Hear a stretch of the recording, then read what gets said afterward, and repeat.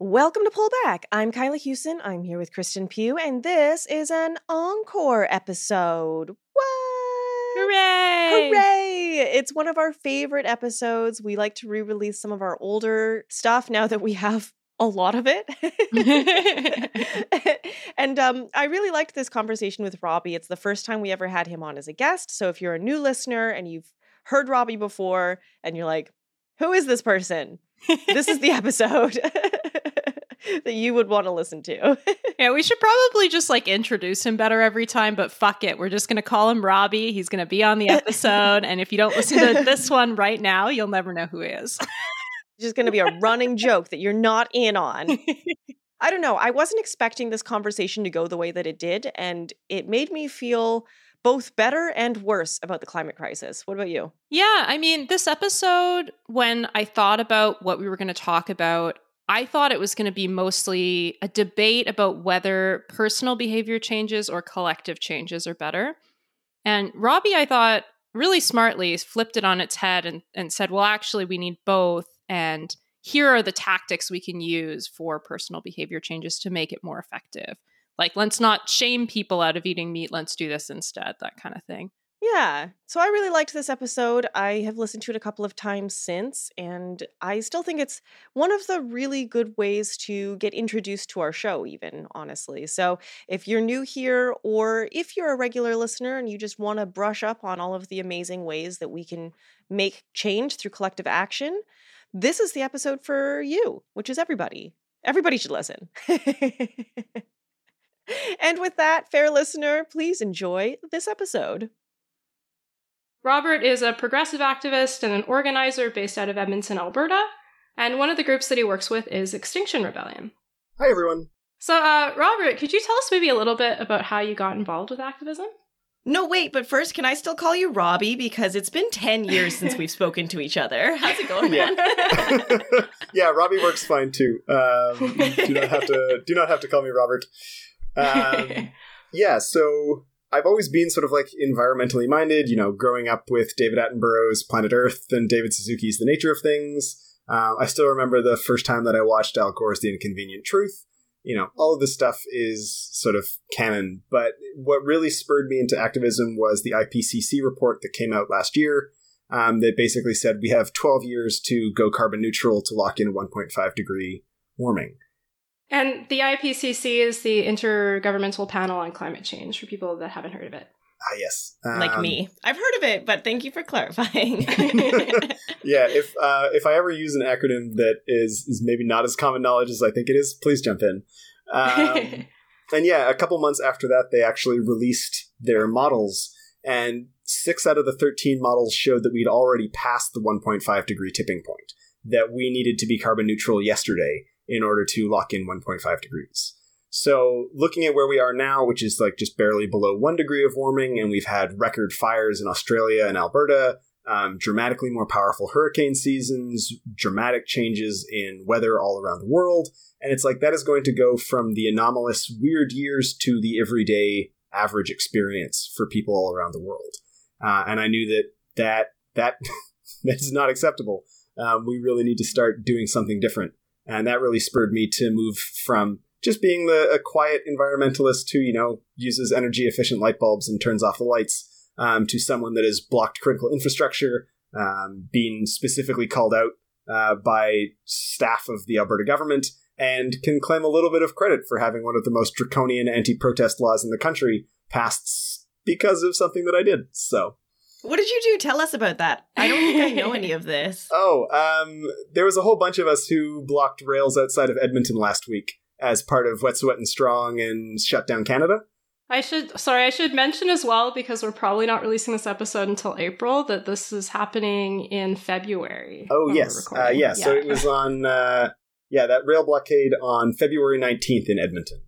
So I did see that, but you said that they passed a anti-protest law in the last week? Yeah, so Bill 1 creates a $10,000 fine plus up to 6 months in jail for every day that you are blockading. And critical infrastructure was defined as basically everything with the ability for the government to determine critical infrastructure at its discretion at any time.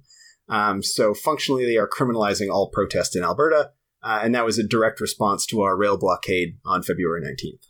So, and I think the idea is that the law is almost definitely unconstitutional, but that it'll just take so long for it to go through the courts that it could have a big impact beforehand anyway.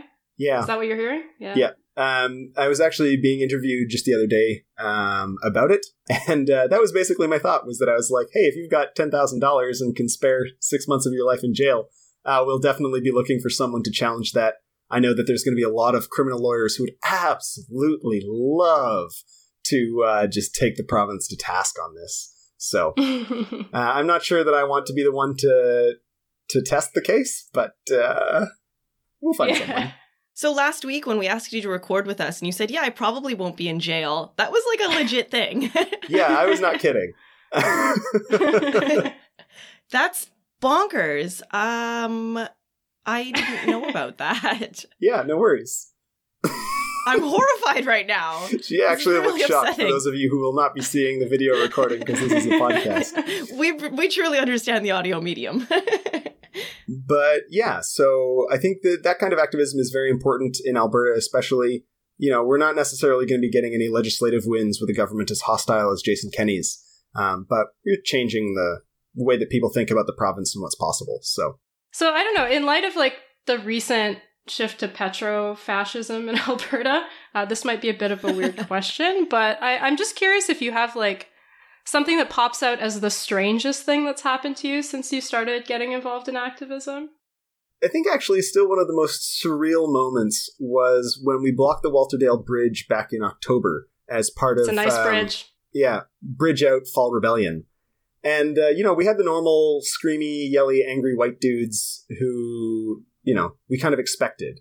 But at one point during that protest, I had someone came out of their car and walked from halfway down the hill. For those of you not familiar with Edmonton's geography, the Walterdale Bridge is at sort of the bottom of the river valley, and the two on-ramps for the bridge come from the very top of the river valley. So it's a perfect place to blockade because the cars are trapped there once they're on that on-ramp. But yeah, so this woman comes down from halfway up the hill. She's clearly an accountant or a lawyer or, some very high-flying white-collar professional. Comes down from her car, walks up and down the line of our blockade, stops in the middle where I am and looks me dead in the eyes and just says, just like I thought, a bunch of fucking losers and college dropouts. And she just had such anger in her voice that I actually thought that she was going to spit on me. But she didn't. She just called me a college dropout, turned 180 degree on her heels, and just walked back up to her car. And in a sense, I guess I am a college dropout. I dropped out of a PhD and got a master's.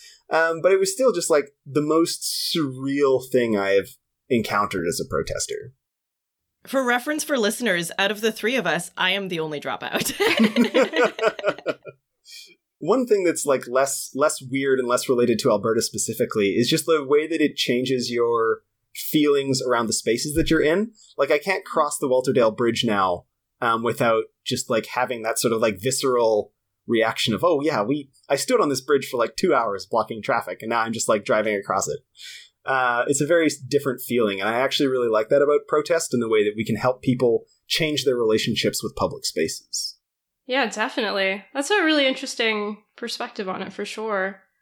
I'm curious, just turning towards sort of the theme of the discussion on the climate crisis, is there a particular moment or event that sticks out in your mind where you had a sort of a realization that, wow, we're really fucked? Yeah, so with work 2 summers ago, I participated in the Ride to Conquer Cancer. But the Ride to Conquer Cancer occurred during the brutal wildfires that were happening out in BC. And so Calgary, where the ride was taking place, was just completely inundated with smog.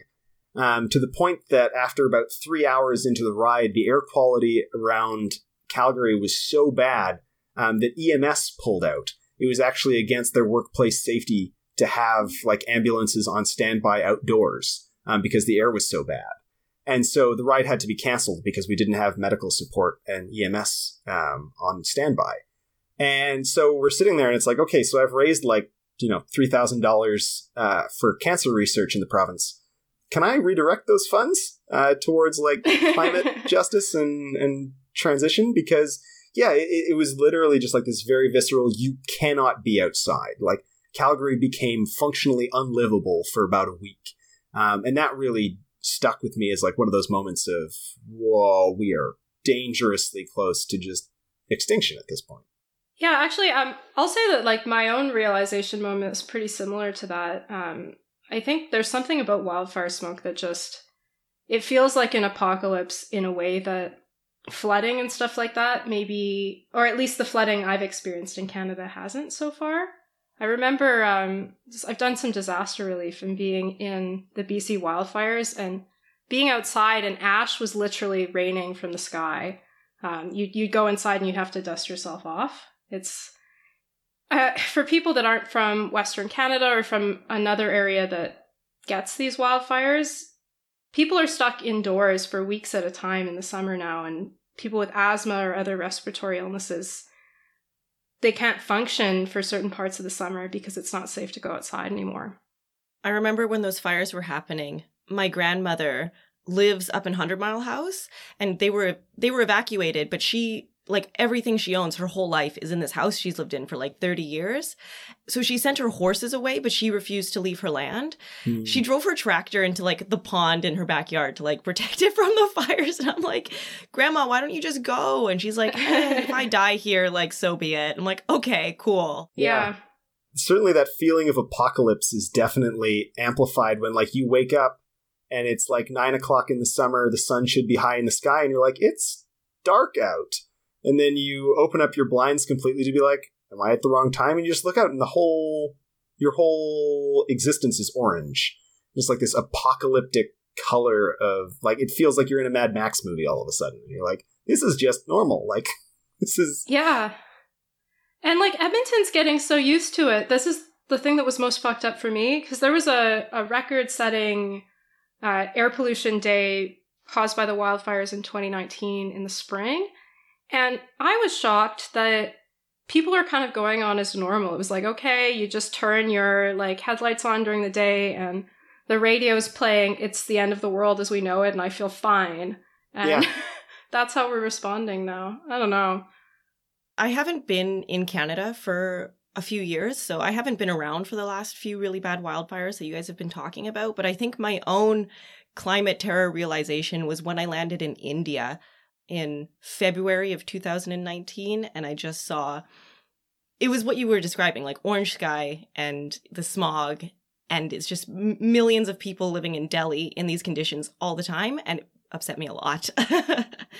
Yeah, and air pollution, there's the New York Times they created this interactive tool on air pollution levels, and if you look, like, India is consistently at levels that are as bad as the worst days in sort of Western Canada for wildfires, except that one day where it set records that was higher. But Yeah, I was just talking about this in the class talk, was that one of the reasons why China is such a big leader on renewable energy and why they get, despite, you know, the constant fear-mongering and xenophobia that infects a lot of our climate change discourse, one of the reasons why they're investing so much in renewables is because even the elites can't escape the air pollution in a lot of major Chinese cities. That, like, for them, they are the ones seeing their children develop crippling asthma.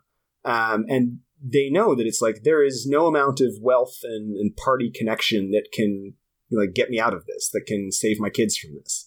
And so they look at it as an imperative, that it's like they need to clean up the air. They need to get off coal because even the elites are directly affected. And I think that might actually be one of the reasons why Canada is so slow in terms of climate action, is that for the most part, our political and economic elite can just leave. They just don't care the air quality is bad. Well, as soon as the ski season starts to get smaller, maybe we'll see some more action on climate change from the top. Well, it is somewhat surprising, though, because Ottawa has been one of the areas that has been most affected by the senior climatologist for Canada calls it the Americanization of floods in Canada. So, like, historically, flooding in Canada was a thing that happened because of snowmelt, right? So if you had too much snow for the, like, systems to handle, you'd sometimes have some flooding as it melted. But now we're starting to see flooding in urban areas as a result of heavy rainfall in the spring. And Ottawa's been one of the places that's been flooding the most. So it is, I think, somewhat surprising because that's right in the back door of where politicians are, right? But as you mentioned, floods don't feel as apocalyptic. That's true, yeah. Despite the fact that, the Great Flood is one of the great apocalypse narratives of just about every major culture that I've seen. But yeah, it doesn't have the same impact, I think, maybe today that it did way back. Also, am I wrong, but isn't it rich people who actually make decisions and not politicians? Yeah, that way. Yeah, there's that too. Yeah. So one of the things I wanted to talk about is the notion of belief and the climate crisis. So there's a book that I was reading recently by Jonathan Safran Foer. It's called We Are the Weather. And he essentially writes about the psychological difficulty that humans experience in really believing climate science. And what he means by that is that many of us know the climate science, but we don't believe it in a true sense, not enough to really change the way that we're living, to address the climate crisis in sort of like a robust way. And one of the threads throughout his book is this question he raises around his grandmother's decision to leave her village as the Holocaust was beginning. And he looks at like her decision versus the decision of family members who stayed and ended up dying. And he points to this dilemma that all of them had access to the same knowledge, but there must be something different going on when it comes to really believing that a crisis is coming and acting on that. So as we see this happening with the climate crisis, I've been thinking that, we're in the middle of the greatest crisis humanity has ever faced. We know we have a decade to take the radical leaps that we need to prevent runaway climate change. And yet, most people's lives more or less goes on as normal. And I guess my question is, like, how do we really get people to believe in climate change in that sort of deep-rooted way that we need to? Yeah, this is something that I've definitely been noticing as well. A mutual friend of ours has a partner who is a farmer. And we were talking recently about sort of like the weather, because he's been having to dry his grain in a dryer every year for the past couple of years. And before the last couple of years, he hadn't had to use it in over a decade. It was something that he had inherited and never used in his real adult life. And now suddenly it becomes normal. But one of the things that he was commenting on was that, if you are a farmer, you just sign up for weird weather. It is going to be one of the major things that prevents you from having consistency in your life.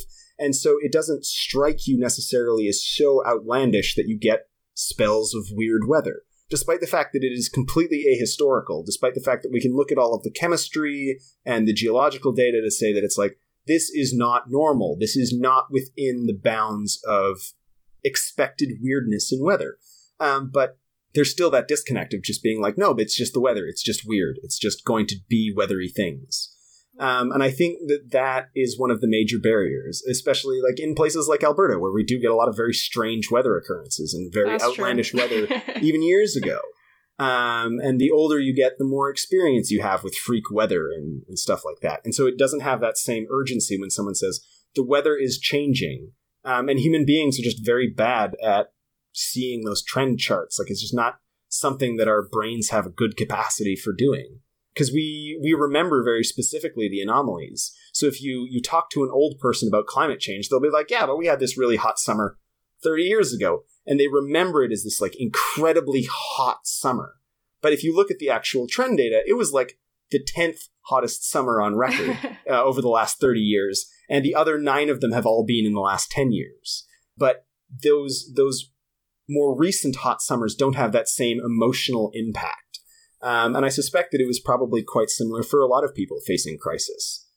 And so it's just, it's surmounting that ways that we tell stories about climate change, and the ways that we tell stories about our own histories.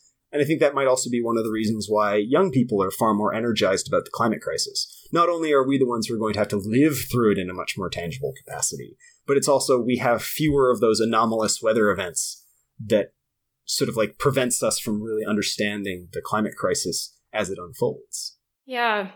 And I guess the other side of the coin then is if you do truly believe in the climate crisis, then I think a lot of people are confronted with this immense climate anxiety. And I'm just curious, is that something you experience? And if so, how do you deal with it? Yeah, that's definitely something that I've experienced. I find finding a community is the only way to deal with it.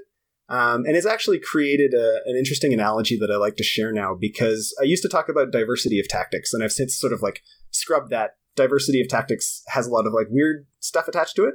And I've started talking about an ecology of tactics because it gives a lot of good metaphors. And one of the metaphors from ecology that I really like to use is accession. So when an ecosystem is disturbed by fire, landslides, volcanic activity, floods, yada, yada, yada, the community doesn't immediately return to its old composition. So whenever the land is disturbed, you're not going to get, like, if a forest is demolished, you don't immediately get the same old growth forest growing back. Instead, what you're going to have is like grasses and shrubbery that hold down the soil and refertilize it. And then smaller trees can start to take hold before the bigger trees can come back. And I treat a lot of like climate anxiety in a very similar fashion, because for a lot of people, that sort of like climate wake-up call is that traumatic event in the sort of like forest of their own expectations and understanding of the world. Like a wildfire happens in real life and it burns down the sort of like forest of accepted things in their own minds. They are just completely devastated. And so the job of community has to be like those first seeds that hold the soil down so it doesn't get all washed away and they descend into nihilism and despair. And you're never going to get someone who's going to be like, oh, I was just mobilized by the climate crisis because my daughter was awake puking because she's asthmatic and couldn't breathe the air and was having a panic attack because of the wildfires. It's very difficult to take someone from that and be like, great, do you want to join me on a bridge protesting for climate change? It's like, no, you have to plant those seeds of community, make sure that they feel seen and accepted, and build up their capacity. And so I've really enjoyed that metaphor for understanding how, especially with XR that uses a lot of apocalyptic rhetoric about like, you know, there is a crisis, we need to deal with it. That is one of the great ways that you can kind of then soften the blow and make sure that that becomes a constructive experience for people. Yeah, I like that, especially the aspect of sort of like taking climate grief, which we know will happen, and channeling it into something productive. It also kind of helps to explain, we've had a lot of just like positive interactions with the Quaker community, because the Quakers, based on their history, are kind of no strangers to nonviolence. They're no strangers to the need for civil disobedience because of both their religious beliefs and the way that they've been persecuted. So that's just something that they sort of like learn as they grow up in the Quaker community. What is the Quaker community, like the oatmeal family, or like what is that? No, the Quakers are, I think they're a Christian denomination that like really renounces any kind of violence. And so because they are conscientious objectors, they've been the subjects of state discrimination for quite some time, because they would refuse to be conscripted. Canada actually has an interesting history of trying to disenfranchise Quakers for their pacifism. But yeah, so it's interesting in like the ecosystem of a Quaker's mind. All you need to do is like plant the seeds of the climate crisis is real. You don't need to convince them that like nonviolent direct action is necessary to deal with a crisis. They already know that. But for a lot of people who think that like, oh, the way that you change the world is going to the ballot box or changing your light bulbs and stuff like that, for them, it's a much more dramatic crisis when they realize that that's not enough. It's like that's really the sort of like disturbance of their ecosystem. And so it's interesting. You can sort of introduce climate change to people who are used to nonviolent direct action much easier. But it's very difficult to get those kind of like seeds to take root if someone already has a mature idea of how the world works. You really do need that disruptive moment to clear some space for different ideas to make space. Yeah, so I think we've already alluded to the fact that there are different approaches that people advocate for in terms of addressing climate crisis. And one of the things that I want to do in this conversation is to sort of pull apart the strengths and drawbacks of relying on personal behavior changes as an element of that. But first, I think we should talk about what personal behavior changes are in the climate crisis. So about 2/3 of global emissions are linked to direct and indirect forms of human consumption. So in theory, at least, there's a lot that we can personally do to address the climate crisis. So I guess to just introduce this topic, Robbie, is there something that you would say is the single most important personal behavior change someone can make to address climate change? Well, I think we know the answer. Yeah, you two know the answer. It's almost certainly going vegan. Like the climate impact of meat consumption is just mind-boggling.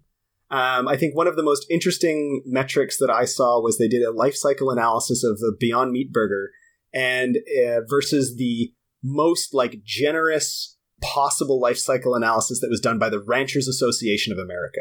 So in terms of an organization that was going to fudge the numbers and make it look as good as possible, they took the most biased in favor of meat life cycle analysis possible. And it was like 99% less carbon emissions, 98% less water use, 97% less land use. Yeah. It's the environmental impacts of meat consumption are just absolutely devastating. And that doesn't even include things like wastewater. There's some really great analysis done by Something Burger on, I think, Medium, that was looking at the placement of like wastewater for concentrated feedlots and the trillions of gallons of water that was released by hurricanes from these tailings ponds at concentrated feeding operations, and the ways that those poison waterways largely that feed, Black and marginalized communities in the United States. Like, not only is meat consumption a climate crisis, it's also like a social justice crisis. And in terms of things that I think every environmentalist should do for the planet, is go vegan. Absolutely. And I also just want to say there's a stat that I found recently on the water pollution that in the United States, factory farming has polluted such a distance of rivers that if you connected the rivers and extended them around the Earth, it would be about 1.5 times the circumference of the Earth. So that's how much pollution there is. Not even talking about the climate impacts, but just factory farming is poisoning the waterways. Oh, Kristen, you always have my favorite fun facts. Yeah, they're never fun. But yeah, you're right. I did sort of predict that. It seems like most people who are looking at taking a personal behavior approach to the climate crisis, they say that sort of your first step is moving toward a plant-based diet. So that could be going fully vegan. And a lot of people say that we will need to get most of the way to that if we're truly going to address the climate crisis. But there are suggestions that also say maybe start with being reducitarian or flexitarian, so just eating meat less.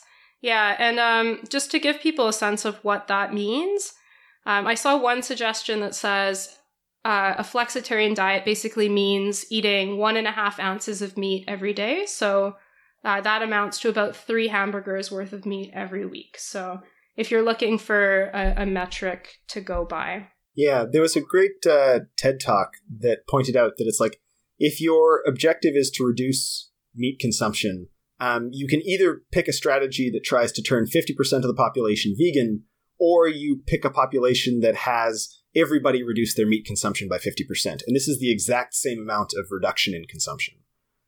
So when I say go vegan, I'm a bit of a radical person, I've discovered. And so for me, it's like if you want to maximize your carbon reduction, go vegan. If you want to take constructive steps towards reducing your carbon footprint, do meatless Mondays, then do meatless weekdays. Even switching from like red meat like steak to chicken has a massive reduction in greenhouse gases. Not nearly as much as, cutting out meat entirely, but, changing your consumption habits definitely has a pretty substantial impact on your carbon footprint. There's not really a contradiction for vegans between environment and animal rights because factory farming is just a nightmare overall. But one thing that I do think is interesting is if you're taking an environmental approach to reducing meat consumption, then the clear thing to cut out is beef. It's the worst for the environment by a large margin. But if you're taking a cruelty perspective, it's chicken or pork, right? That's where the harm is the most acute. So I just find that really interesting. Yeah, there's a lot of different ways that people interact with the environmental movement. It's one of the big struggles as well, when it's like you're trying to build a movement that is fairly broad in its scope. But yeah, there's lots of different concerns that like different interest groups are going to have very different ideas of how to resolve them. I don't know, if we just took an approach where we were making less and people had no choice but to buy less, that would be a huge help. Because I know a lot of people who, when you tell them like, hey, every time you eat a hamburger, you're destroying the planet, they'll double down and they'll go buy another hamburger. Yeah, well, we're talking about this in the veganism episode, right? That when you're focused on targeting people's saying you should do this, people psychologically do just sort of back into their own corners, whereas focusing on collective solutions tends to be more productive from just the way that humans think. Yeah, like the whole system is broken. We all need help doing this together. Whereas, yeah, if I am like, hey, you suck for eating that cheeseburger, which is what I'm saying to myself every time I eat a cheeseburger. Yeah. It doesn't help. It just makes me feel sad. Yeah. This is actually a really interesting topic because changing consumption choices is a recognized theory of change. And I love to draw on, I will admit, like Arendt's reading of Marx, because I haven't read enough Marx myself to say that it's actually Marx's view. But the idea that there is our interaction with labor is metabolic. Labor creates goods that are then consumed, and both parts of that need to be working for the cycle to continue. And so the left and progressive movements are very okay with strikes, that, pulling back our labor power is recognized as just like this deeply obvious thing to do to deal with injustice. But when you switch over to the other side and start talking about ways that we can disrupt consumption as part of that cycle of metabolism, people get kind of weirded out. That, like, they do respond to this idea that, changing your consumption habits isn't enough. But if there's not people demanding a good to be sold, it's not going to be produced by capital. And so boycotts are functionally very effective. Like, there is a long history of boycotts being effective. And even within the modern context, there are some boycotts like BDS that people tend to be like, this is good. Boycott, divest, sanction. It's a movement against Palestinian apartheid. Yeah. Sorry, just for people who haven't heard. Yeah, no, that's good. Once again, if I use any acronyms that are not common knowledge, please let me know. But yeah, so like that is generally considered to be a good way of using personal choice to affect political change. But when you talk about veganism, people get much more weirded out and don't apply the same thing. Because if you think about veganism, it is just a boycott of meat production. It's saying we refuse to participate in this industry because it is unjust, cruel, and destructive, in the same way that other boycotts are developed. And so I think that we need to steer away from poo-pooing consumption changes as a theory of change and instead look, this is a big picture idea. And so from that big picture of consumption habit change, we need to then look at our strategies and what tactics that support it. So yeah, shaming people for eating meat is not a good tactic, but it doesn't invalidate the idea of having people consume less meat as a theory of change for social change. So I think, there are definitely tactics that we can change and move around. Because shaming people for eating meat isn't necessarily going to work because shaming people is never constructive. But providing people with that information, creating a culture that doesn't think of meat as this like essential thing, will definitely have massive consumption habit changes. We're even seeing that now where like the dairy industry is floundering because people are switching to plant-based alternatives. And we don't have to do that by shaming people for drinking milk. We can just talk about the health benefits of drinking plant-based milk. We can talk about it by like questioning the ethics and just making people think about cows as people instead of cows as like productive units. And all of those things can help as more productive tactics for accomplishing the same strategic objectives.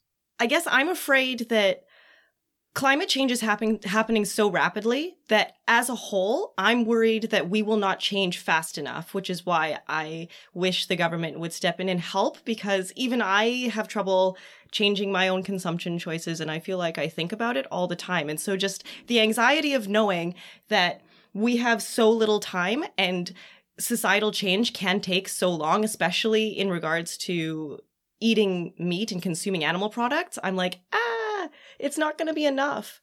So I do want to get to that theme, but before we get there, I just want to close out the first, like, what are personal behavior changes for climate theme. So just to quickly state some other things, because going vegan is one way that you can address the climate crisis, and it's probably the most effective, but there are others.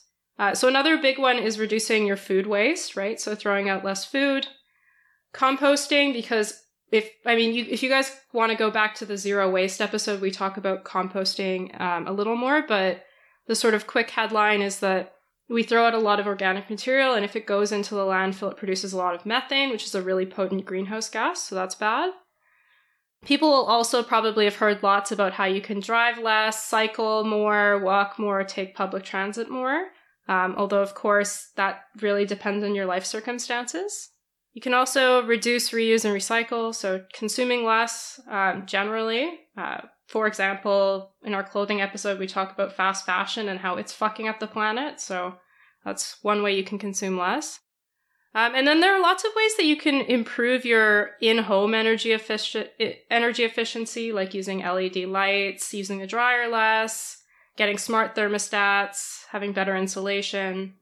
And then the last one that I want us to talk about maybe a little bit is the question about having kids in the climate crisis. A lot of people worry about this for a couple of reasons. The first one is there's sort of a question around, do you want to raise children in a world that's going to look a lot worse in a generation than it does today?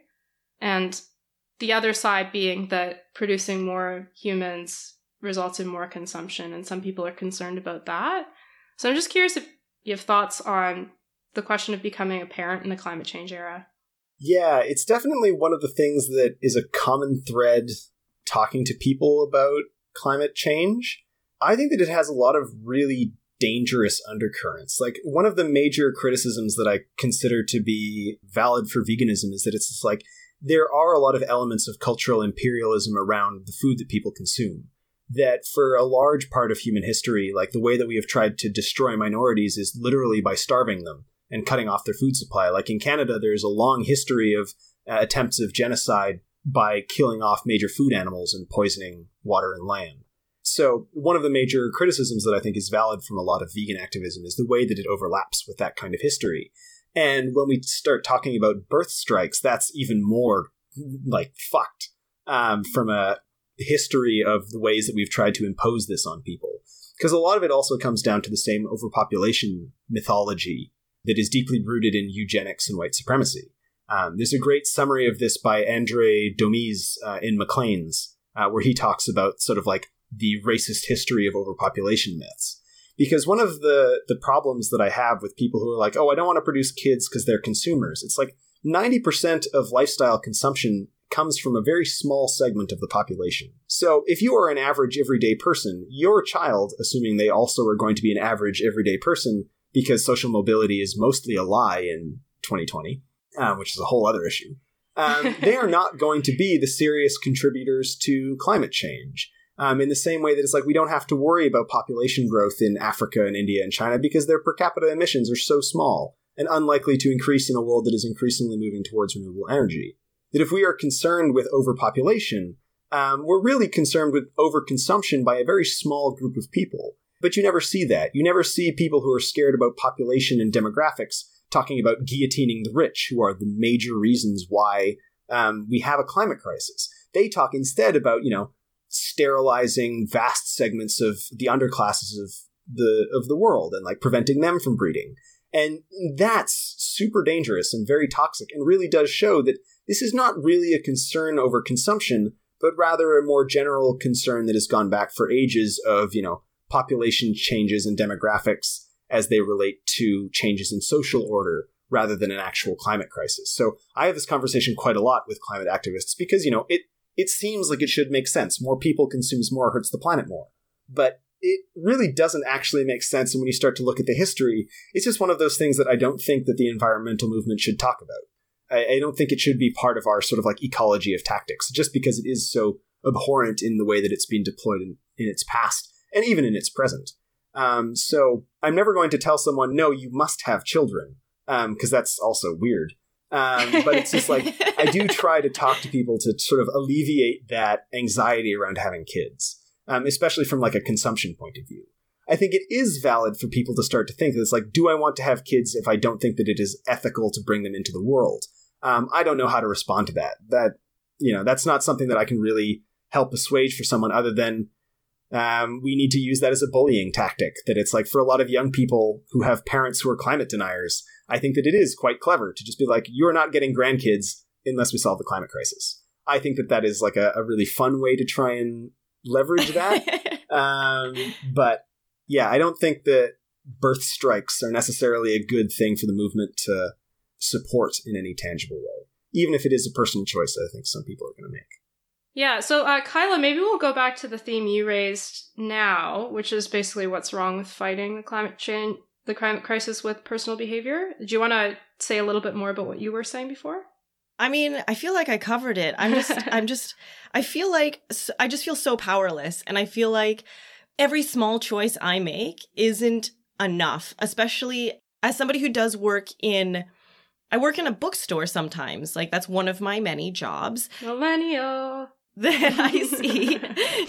Yay for the gig economy. And so just I see on a regular basis, upper middle class people coming into this store. It's in a very well-to-do neighborhood, and just every single person wants a bag and they're plastic. And every single person is upset that we don't have paper sleeves for the gift cards anymore. And, you know, a lot of people are upset that the gift cards are made out of cardboard instead of plastic now. And it just feels like there's more people who don't care than there are people that do care. And in order to help the people who don't care, we need more government help.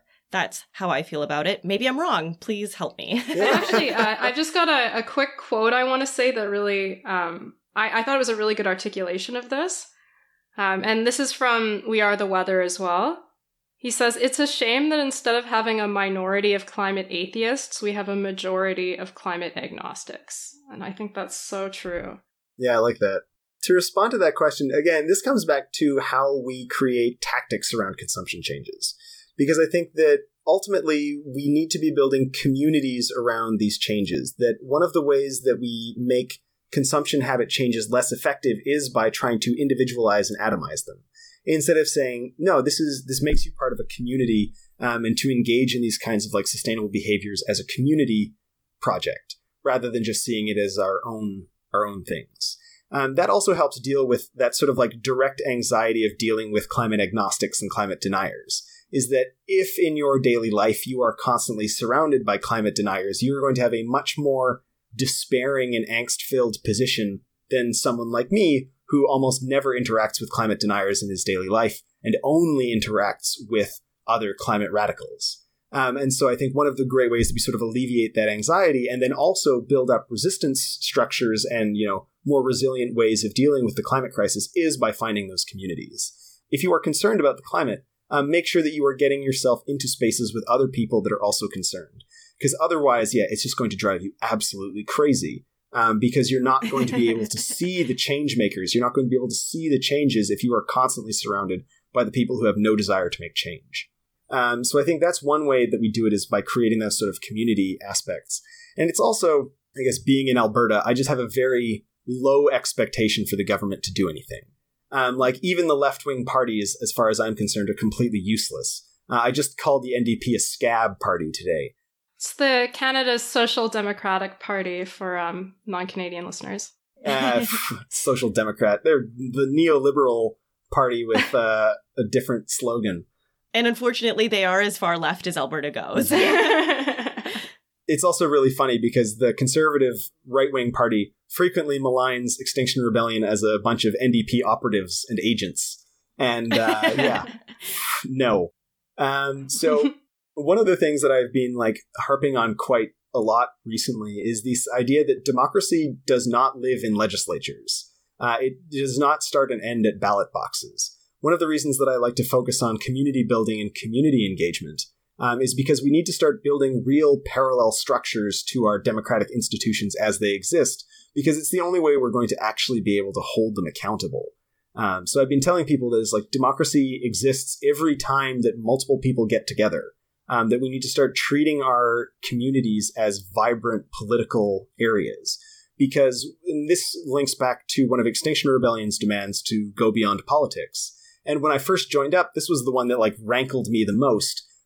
Because I, you know, as people who know me will know, like I come from a very like bureaucratic, technocratic background. Like we know each other through debate. It is a very like party politics centered way of thinking about the world.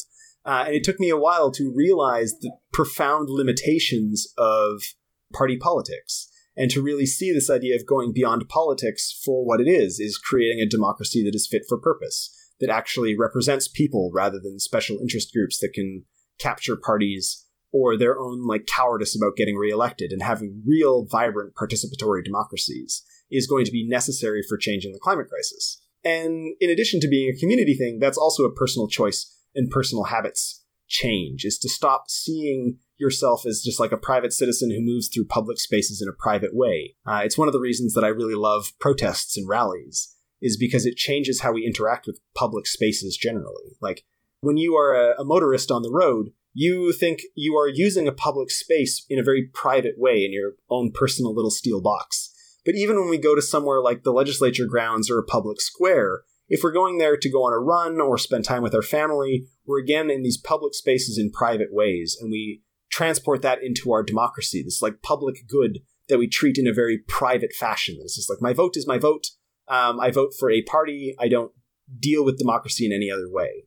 But when we do a protest, when we get 2,000 people to seize a road, when we fill the legislature with a vibrant community that is all there for the same purpose, we change how people interact with those public spaces. They stop seeing themselves as private citizens in public spaces and start seeing them as public in public places. And I think that's one of the really valuable ways that getting out to a protest helps to move people towards a better like way of understanding the world. Because we're not going to change the government's mind with a protest. We're not going to really affect change by having a rally and holding signs and chanting. We are going to change by, changing how our communities see themselves so that they're more willing to hold politicians to account. So even in terms of how we create government action, still requires those like personal changes in habits and personal changes in how we view the world, because you need to get out of that like atomized individualist mindset, because that's what allows political parties to run ramshot over public opinion.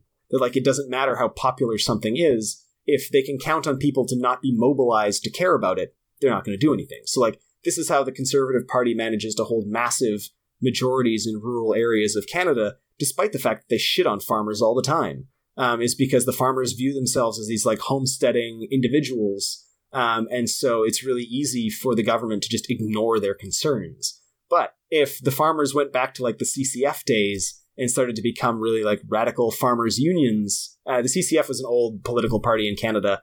I was like, I don't remember what that stands for, but it was sort of like it really was just sort of like farmers unionizing and standing up and forming a political community based on farming concerns. And if we have stuff like that, that actually holds politicians to account. In a way that our own private belonging to a political party or our own private political personalities will never do. Yeah, I'm curious about, let's say there's a listener that's interested in being more involved in these kinds of collective responses, but they're really uncomfortable with the idea of showing up at a protest. What would you say to them, and what are some sort of first steps they could make to get more comfortable? So there are a lot of organizations that don't do, like even Extinction Rebellion doesn't just do protests. So I think that's one of the barriers that we can actually help to remove as organizations, is to be like, you can be a part of our organizations. You can come to meetings and do like smaller actions and community stuff that doesn't involve like doing a big protest, that doesn't involve blocking critical infrastructure or anything like that. Is that, to just sort of let yourself moderate your own engagement. That, when you join these groups, no one is going to force you to do anything against your own will. That's against our principles of nonviolence. And so you can show up and you can be a casual member. You can just come for the community. But there are also lots of other organizations that are much less radical. Like, there are a lot of different sustainability initiatives. I know them in Edmonton because I live here, but regardless of where you live, there are a lot of communities built around sustainable living that you can join that don't involve doing protests. And just joining those and finding people who are like-minded is going to make a huge difference for being able to understand your own capacity. Because that's the other thing, going back to that sort of accession analogy that I talked about earlier in the cast, is that, I don't think it's reasonable to expect people to come into organizations and suddenly be mature activists. You really need to create spaces where people can ramp up their own involvement and discover their own capacity, and like create spaces for people to have that sort of first experiences of going to a rally, first experiences of going to a protest, then first experiences with doing something disruptive. Because like, even for me, where I am now, like I'm talking as this sort of like radical who does like crazy stuff like blocking bridges and train lines. That's not how I started. It's not as though, my first engagement with Extinction Rebellion was blocking the bridge. I started much earlier just showing up to rallies, holding a sign, And that was what I thought my capacity was. That was what I thought was a good way of doing things. And it wasn't until I had that experience of doing it that I realized, oh, this is actually not that extreme. I have the capacity to do much more. So it's really just like taking that first step to put your toe in the water, knowing that that is totally okay, that no one expects you to go and immediately be, rappelling off of bridges or other stuff like Greenpeace level stunts. Like, just getting involved and getting a start. Yeah, and the other thing I think is for the people that are willing to do the more radical stuff, I think people that are not ready for that, you'd be surprised how much the people that are willing to take more radical steps are really appreciative of people that show up in solidarity. That's something that you hear a lot from, because especially it seems like protesters that are willing to get arrested tend to be older because there's less of a personal risk to them from arrests. Not being able to leave the country has less of an effect and things like that. But standing there in solidarity or being at a mass climate rally, that helps in a meaningful way. And you're not going to be judged for not being comfortable to take those stronger steps. Oh, yeah. And even for something like when we blocked the Walterdale Bridge, there were 8 of us on that bridge, and there were about 20 or 30 people that were providing material support to us, who, were never in the public eye, who were never going to be arrested. But they were out there, like, making sure that we were putting up signs, that we were handing out cookies and water to motorists who were stranded, that they were back home on social media, moderating the live feed. Like, there are so many ways that you can get involved that don't require putting yourself in harm's way. When we did that rail blockade as well, like, there were about 20 or 30 of us that actually, like, set up the blockade. And then there were, like, honestly, hundreds of people who drove by and dropped off supplies and provided support and, like, stayed. I think one of the most heartwarming moments was a working mother came by on her way to work, and she had her, like, 2-year-old infant in the back, and rolled down the window, and we all, like, did high fives with her child, and she gave us muffins. And it was like, that was one of the most meaningful things that happened in the entire blockade for me. And it had nothing to do with my, like, blocking critical infrastructure and stopping a train. It was entirely just like those moments of support of knowing that there's a community behind us that might not be able to get involved. Because, like, yeah, she couldn't get arrested. She has a small child to take care of and, like, needs to be able to go to work to take care of that kid. But hey, she can still show up, and that's more meaningful than a lot of the people who joined us on that blockade to get arrested. Yeah, and I think the other thing is there are certain rallies that are more that are meant for mass participation and are meant to be less risky. So typically the Fridays for Future climate strikes tend to be that kind. And so if you're thinking about, I'd like to attend a climate rally, but I'm not that comfortable, going to the climate strikes is a really good way to get out there. They're often very family focused. A lot of the times they'll even have sort of like kid-friendly activities like collective mural making. So that can be a way to get involved. One thing that Edmonton does, I don't know how common it is in other cities, is also to do just like eco-grief circles. So this isn't even necessarily doing any kind of activism or any kind of public change, but literally just coming into a room with other people who are scared about the climate crisis and talking about it. It's actually been quite powerful to see how people have been able to navigate their anxiety around the climate crisis just by getting around people who have also done the same thing, who are on the same journey. So in terms of like ways that we can get involved, and for organizations that don't provide this, that are looking for ways to like bring in new members and help their communities, eco-grief circles and counseling is a great way to do it. Just to sort of switch our themes a little bit back to what collective action solutions might look at, I want to sort of talk about the different approaches that people have come up with for how we can get these sorts of like systemic changes. And one of the ideas that people have talked about a lot is drawing on wartime rationing as an example. So Bill McKibben has basically said, I'll quote him, "It's not that global warming is like a world war, it is a world war and we're losing." And so people that sort of want to take that approach, sometimes it's just sort of a rhetorical thing, but in other cases they're talking actually about either marshalling extraordinary public investment, building solar panels, wind farms, electrified public transit, tree planting, that sort of thing. And in other cases, it's actually rationing our consumption in a mandatory way. And I was just curious to hear your thoughts on the benefits and drawbacks of that kind of an approach. Yeah, I really like the rhetoric around like a mobilization on like a World War II scale. In part because I think that it is an interesting historical analogy that doesn't have quite as many problems as the New Deal. Like one of the most interesting criticisms of New Deal style terminology was that the original New Deal was actually like super racist and did a lot of really sketchy stuff. And so it does have like a bit of a troubling history when we talk about a Green New Deal that doesn't necessarily have the same consequences when you talk about like massive total war mobilization.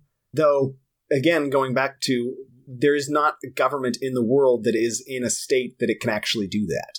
That before we can start using that rhetoric, that very much has to inform our strategy for how we change government to get to that place. Because we can't use that rhetoric as like, this is what is necessary and nothing but this will work, because we are not there. Like, we need to build the conditions for a World War II level mobilization to exist before we can start really depending on that level of rhetoric. I'll also plug another podcast that is wonderful, the Alberta Advantage. They did a wonderful episode on sort of like the ways that public companies were gutted after World War II. That like the amazing things that Canadian industry did as part of World War II mobilization that was subsequently sold off and privatized and disappeared almost entirely. I think that that is also useful for giving context, because for a lot of people, the idea of a massive state-run mobilization of resources is totally alien.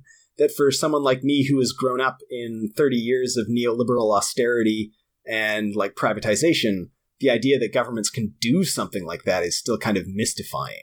And so I think that, yeah, using that rhetoric and trying to remind people of that history of mass industrial action and mobilization is really useful just for stretching people's imaginations to think of what is possible. Because, yeah, we can mobilize an immense amounts of resources when we take it away from the capitalists who are enriching themselves and put it towards like an actual genuine social good. In case you haven't noticed, the real answer to the climate crisis is socialism. Isn't that something that's a famous Margaret Thatcher quote too, isn't it? I can't remember what the quote is exactly, but she essentially said that climate change was a pathway to socialism. And that in some senses is perhaps one reason that the conservatist movement has such an issue with climate change.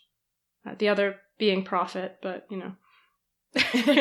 Yeah, it's definitely dangerous as well, because like that's what a lot of these consumption-based problems get down to, is that it's like when you parse out the data and you look at it, the average person contributes so little to the climate crisis that trying to depend upon average people making average different choices is really missing that the vast majority of what's causing the climate crisis is not the average people. I think this actually is also interesting in terms of like flight guilt. If you look at it, flying emissions are basically follow the Pareto principle to a T. Like 80% of emissions are produced by 20% of flyers who take more than 6 flights per year. So if you are an average person, I know a lot of people that have been like, I can't go on vacation because I don't want to produce the CO2 from flying. But it's like, you can take a flight per year. You are not the problem. The problem is the people who are flying for business, for instance, that are flying, 3 or 4 times a month. And as a result of that are just producing massive amounts of emissions. And those are the majority of flights, is people who travel all the time and depend upon air travel as part of their like day-to-day commute, or people who just have enough money that they are flying all the time, that they take a private jet instead of a bus or a car to go from like Edmonton to Calgary. Well, and also the class that you're in on a flight matters too, right? You're taking up business class or taking a private jet has a higher emissions total than if you're in, cattle car economy like I would be when I'm on a flight. Yeah, and so it's like, I think that's one of the things that we also need to be thinking about when we're talking about how do we mobilize individual consumption choices, is very much to say that it's like, you should make this change, and it's good that you're making this change. How can we help you realize the magnitude of difference in your consumption habits versus someone who is 10 times richer than you, and how their consumption habits are affecting the world? And how do we, talk about those kinds of issues? Because, yeah, part of that mass mobilization also has to be for a more just economy. One of the things that the Green New Deal does very well in terms of how it discusses the climate crisis is the fact that for a lot of people, the precariousness of their position is one of the things that blocks them from doing anything about the climate. Their debt, their inability to find stable work, all of these things prevent them from really engaging in their communities in a meaningful sense, and therefore being able to address the climate crisis as a community. So we need to have a fairer economy. We need to make sure that people are actually able to get involved in their communities before we can expect them to be doing community work. Robbie, just for people who haven't heard of the Green New Deal before, because I think that might be some of our listeners, could you just explain what it is? Yeah, so a Green New Deal is this idea following off of the historical Green New Deal that was a response to the Depression, which basically said the economy is rigged against the average everyday person, and so we need a massive redistribution of wealth to sort of make equality of opportunity a reality for people again. And so that was the original foundation of the Green New Deal, was massive infrastructure projects, make work projects, higher taxes. And Green New Deal follows a very similar structure, is saying that one of the reasons why we are facing a climate crisis is because there is a vast inequality of opportunity for people. The best way to do that is that we need to tax the rich so that we can build up all of these community resilience and sustainable living models that are simply not accessible to people right now because they don't have choices in how they consume. They can only buy the cheapest things. They can only buy the cheapest food. And so as a result of that, they don't have the ability to make sense, like they don't have the ability to make these choices to live in a saner, more sustainable world. And until they have the resources to do so, they won't be able to do so. So the answer very much is we need to have a fairer economy. It also matters a lot because like one of the serious concerns about climate justice is like, what happens to all the oil and gas workers? And the answer to that is, well, in the current status quo, what happens to the oil and gas workers is the same thing that happened to the Welsh coal miners, bringing up Margaret Thatcher and her evil, disastrous legacy, which is that without a Green New Deal, without a just transition, oil will end. Like, we will either run out of it or global opinion will shift in such a way and global demand will shift in such a way that we simply don't need it as much anymore. And the industry we're all dead. will end. Yeah, or we're all dead. One of the two. And so it's like, if we don't have a just transition, if we don't have a plan for what to do after oil, then what happens to all those oil and gas workers? They're all laid off. They have no options. They have no alternatives. They have no choices. So that's also part of like the Green New Deal and just transition, is looking at like, what do we do when this is over? And how do we make sure that we don't leave people behind? And that's been a big part, as well as a big selling point of a Green New Deal, is trying to address the anxiety and precarity of oil and gas workers. Because, you know, anyone who has worked in oil and gas knows it's a boom and bust industry. So that's one of the big selling points for just transition in a Green New Deal, is saying, hey, better work is possible. That's why it's so bonkers to me that oil and gas workers are so, like, against all of this. I'm like, you guys are the ones who need it the most. Well, it's because I think they've been sold a political climate where none of our political parties are ambitious enough to actually spend any money to save their jobs, right? As long as we're in the framework of a neoliberal approach to climate, yeah, you're not going to be able to get oil workers on board because they want to be able to have that good middle class life. You know, like my dad has worked on a refinery for most of his life. And he doesn't deny climate change. So like, that's great. But I understand where his anxiety comes from, right? Because he knows this current provincial or federal government, if we transition away from fossil fuels, they're not going to get him a new job, right? Like, so I can understand where that anxiety comes from. I do dunk on the NDP a lot, but there was actually a very effective part of their coal transition strategy in terms of doing just transition for workers. And the NDP government was actually investing quite a bit of money in making sure that after coal mines and coal power generating plants were being closed down in rural Alberta, that they were actually investing massively in transitioning those workers. It's just, it was a pilot project. It only closed down a few coal facilities before the UCP axed it. Yeah, the UCP is the conservative government that's now in power in Alberta. And so that is also one of the things that makes workers less trusting in terms of a just transition, is that they've seen governments flip-flop on shit. Like in Ontario, Doug Ford's Conservative Party closing down wind power generating plants that were under construction out of spite and malice. Well, that's why Doug Ford does what he does. Yeah. But like all of that contributes to this atmosphere of people don't trust a just transition. They don't trust their governments. And in large part, it's because no one participates. Like, no one holds them accountable for doing that kind of stuff.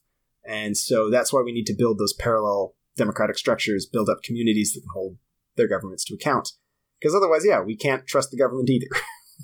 Well, I think that goes to a question that I think a lot of people have in their minds, especially around elections and climate change, right? So in the last Canadian federal election, a lot of people took the decision to strategically vote for a party that was not a climate denier party, but also wasn't promoting a Green New Deal, because they felt that they were more likely to get elected. So what would you say to somebody that's trying to make that kind of a decision? So I was always someone who supported strategic voting, who lived in like NDP majority ridings and never had to actually do a strategic vote.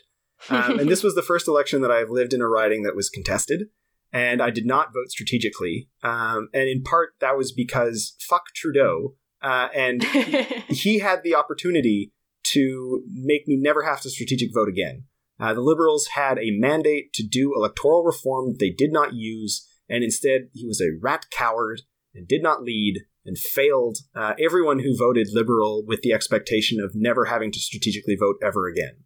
This was, for people that haven't heard of this, the Liberal Party promised to bring in proportional representation, and they reneged on that promise.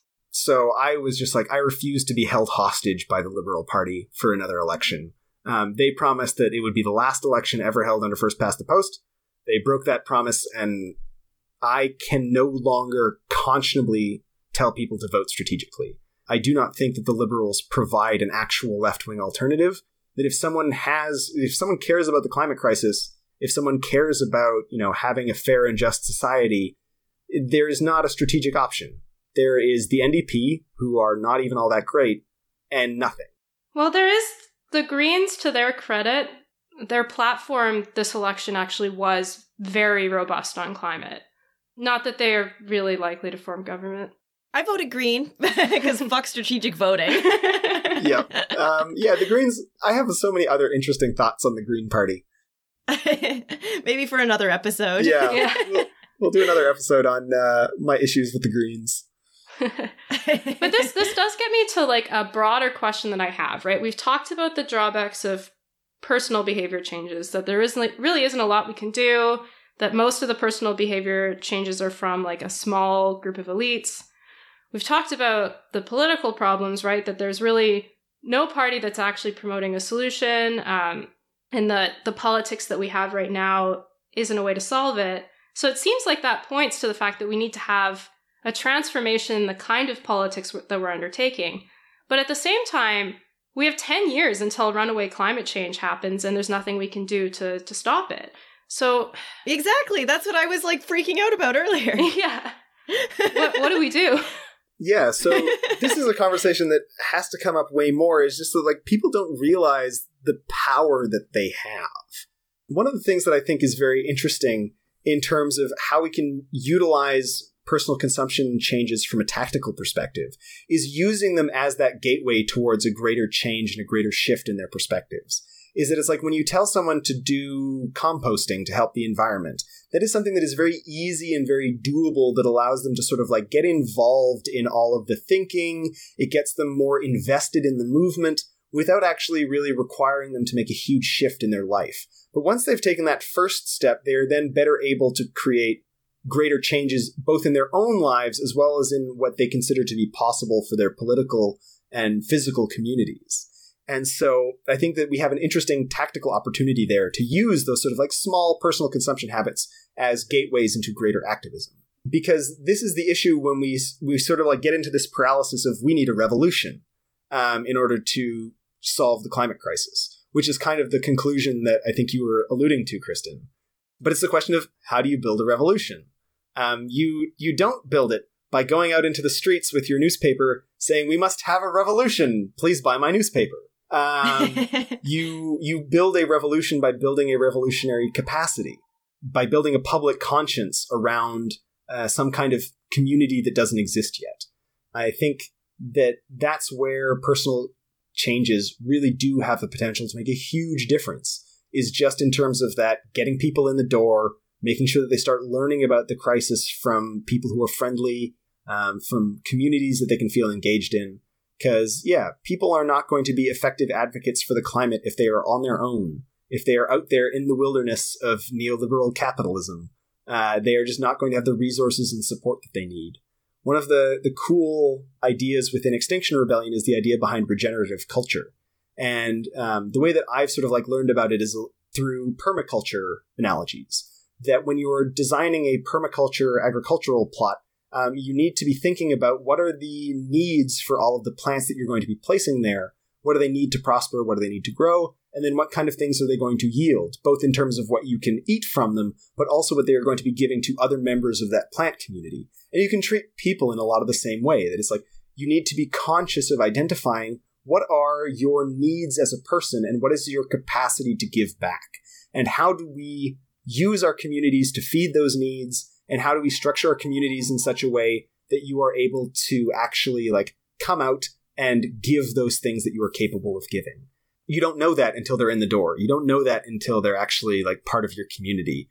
And so to get them there, if you can get them there by telling them how to compost, if you can get them there by changing their waste habits, if you can get them there by changing their eating habits, whatever you can do to get them into the door and get them into your community, that's what you need to do first before you can start growing up that capacity for something bigger. So it sounds like, in a nutshell, what you're asking people to do is to join communities for the climate. I don't know if you want to give listeners a more sort of specific takeaway than that, or if just joining communities is the right way to do it, and there are lots of different approaches they can take. Yeah, so I think that is the immediate takeaway. I think one of the things that I've really been trying to repeat as often as I can is one thing that I mentioned, I think earlier in the podcast actually already, is that democracy does not start and end at the ballot box. It does not reside solely in legislative assemblies. Democracy is every time we get together as people and as communities, we are participating in democracy. When we remember that, when we recognize that our politics happen everywhere, every day, all the time, and we start to think about ourselves as political beings rather than thinking of ourselves as isolated individuals, that's where we start to create the preconditions for actual change.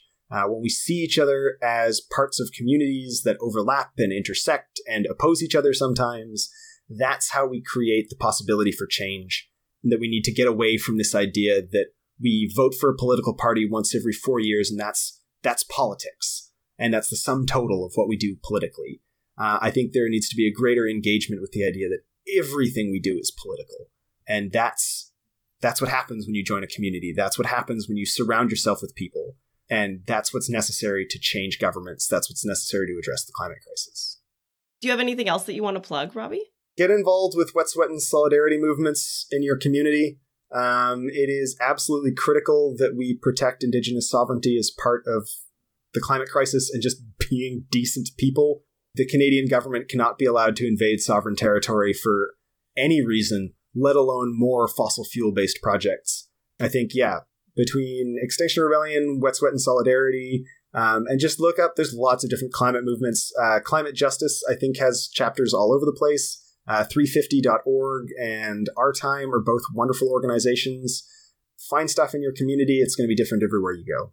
Yeah, and if in April the Wet, Sweat, and stuff has been solved, hopefully, then there will be other solidarity movements you can join, for sure. There always is, because the government is a mess. So, and actually, sorry, my fire alarm just ended, so I can add, April is when we'll be releasing this podcast, and that is the global month of action for the climate. So there should be lots of stuff going on in your communities for climate activities. Check out the Fridays for Future climate strikes if that hasn't already happened in your community by the time we release this. Earth Day, there's also usually a lot going on, and that is the 22nd of April this year.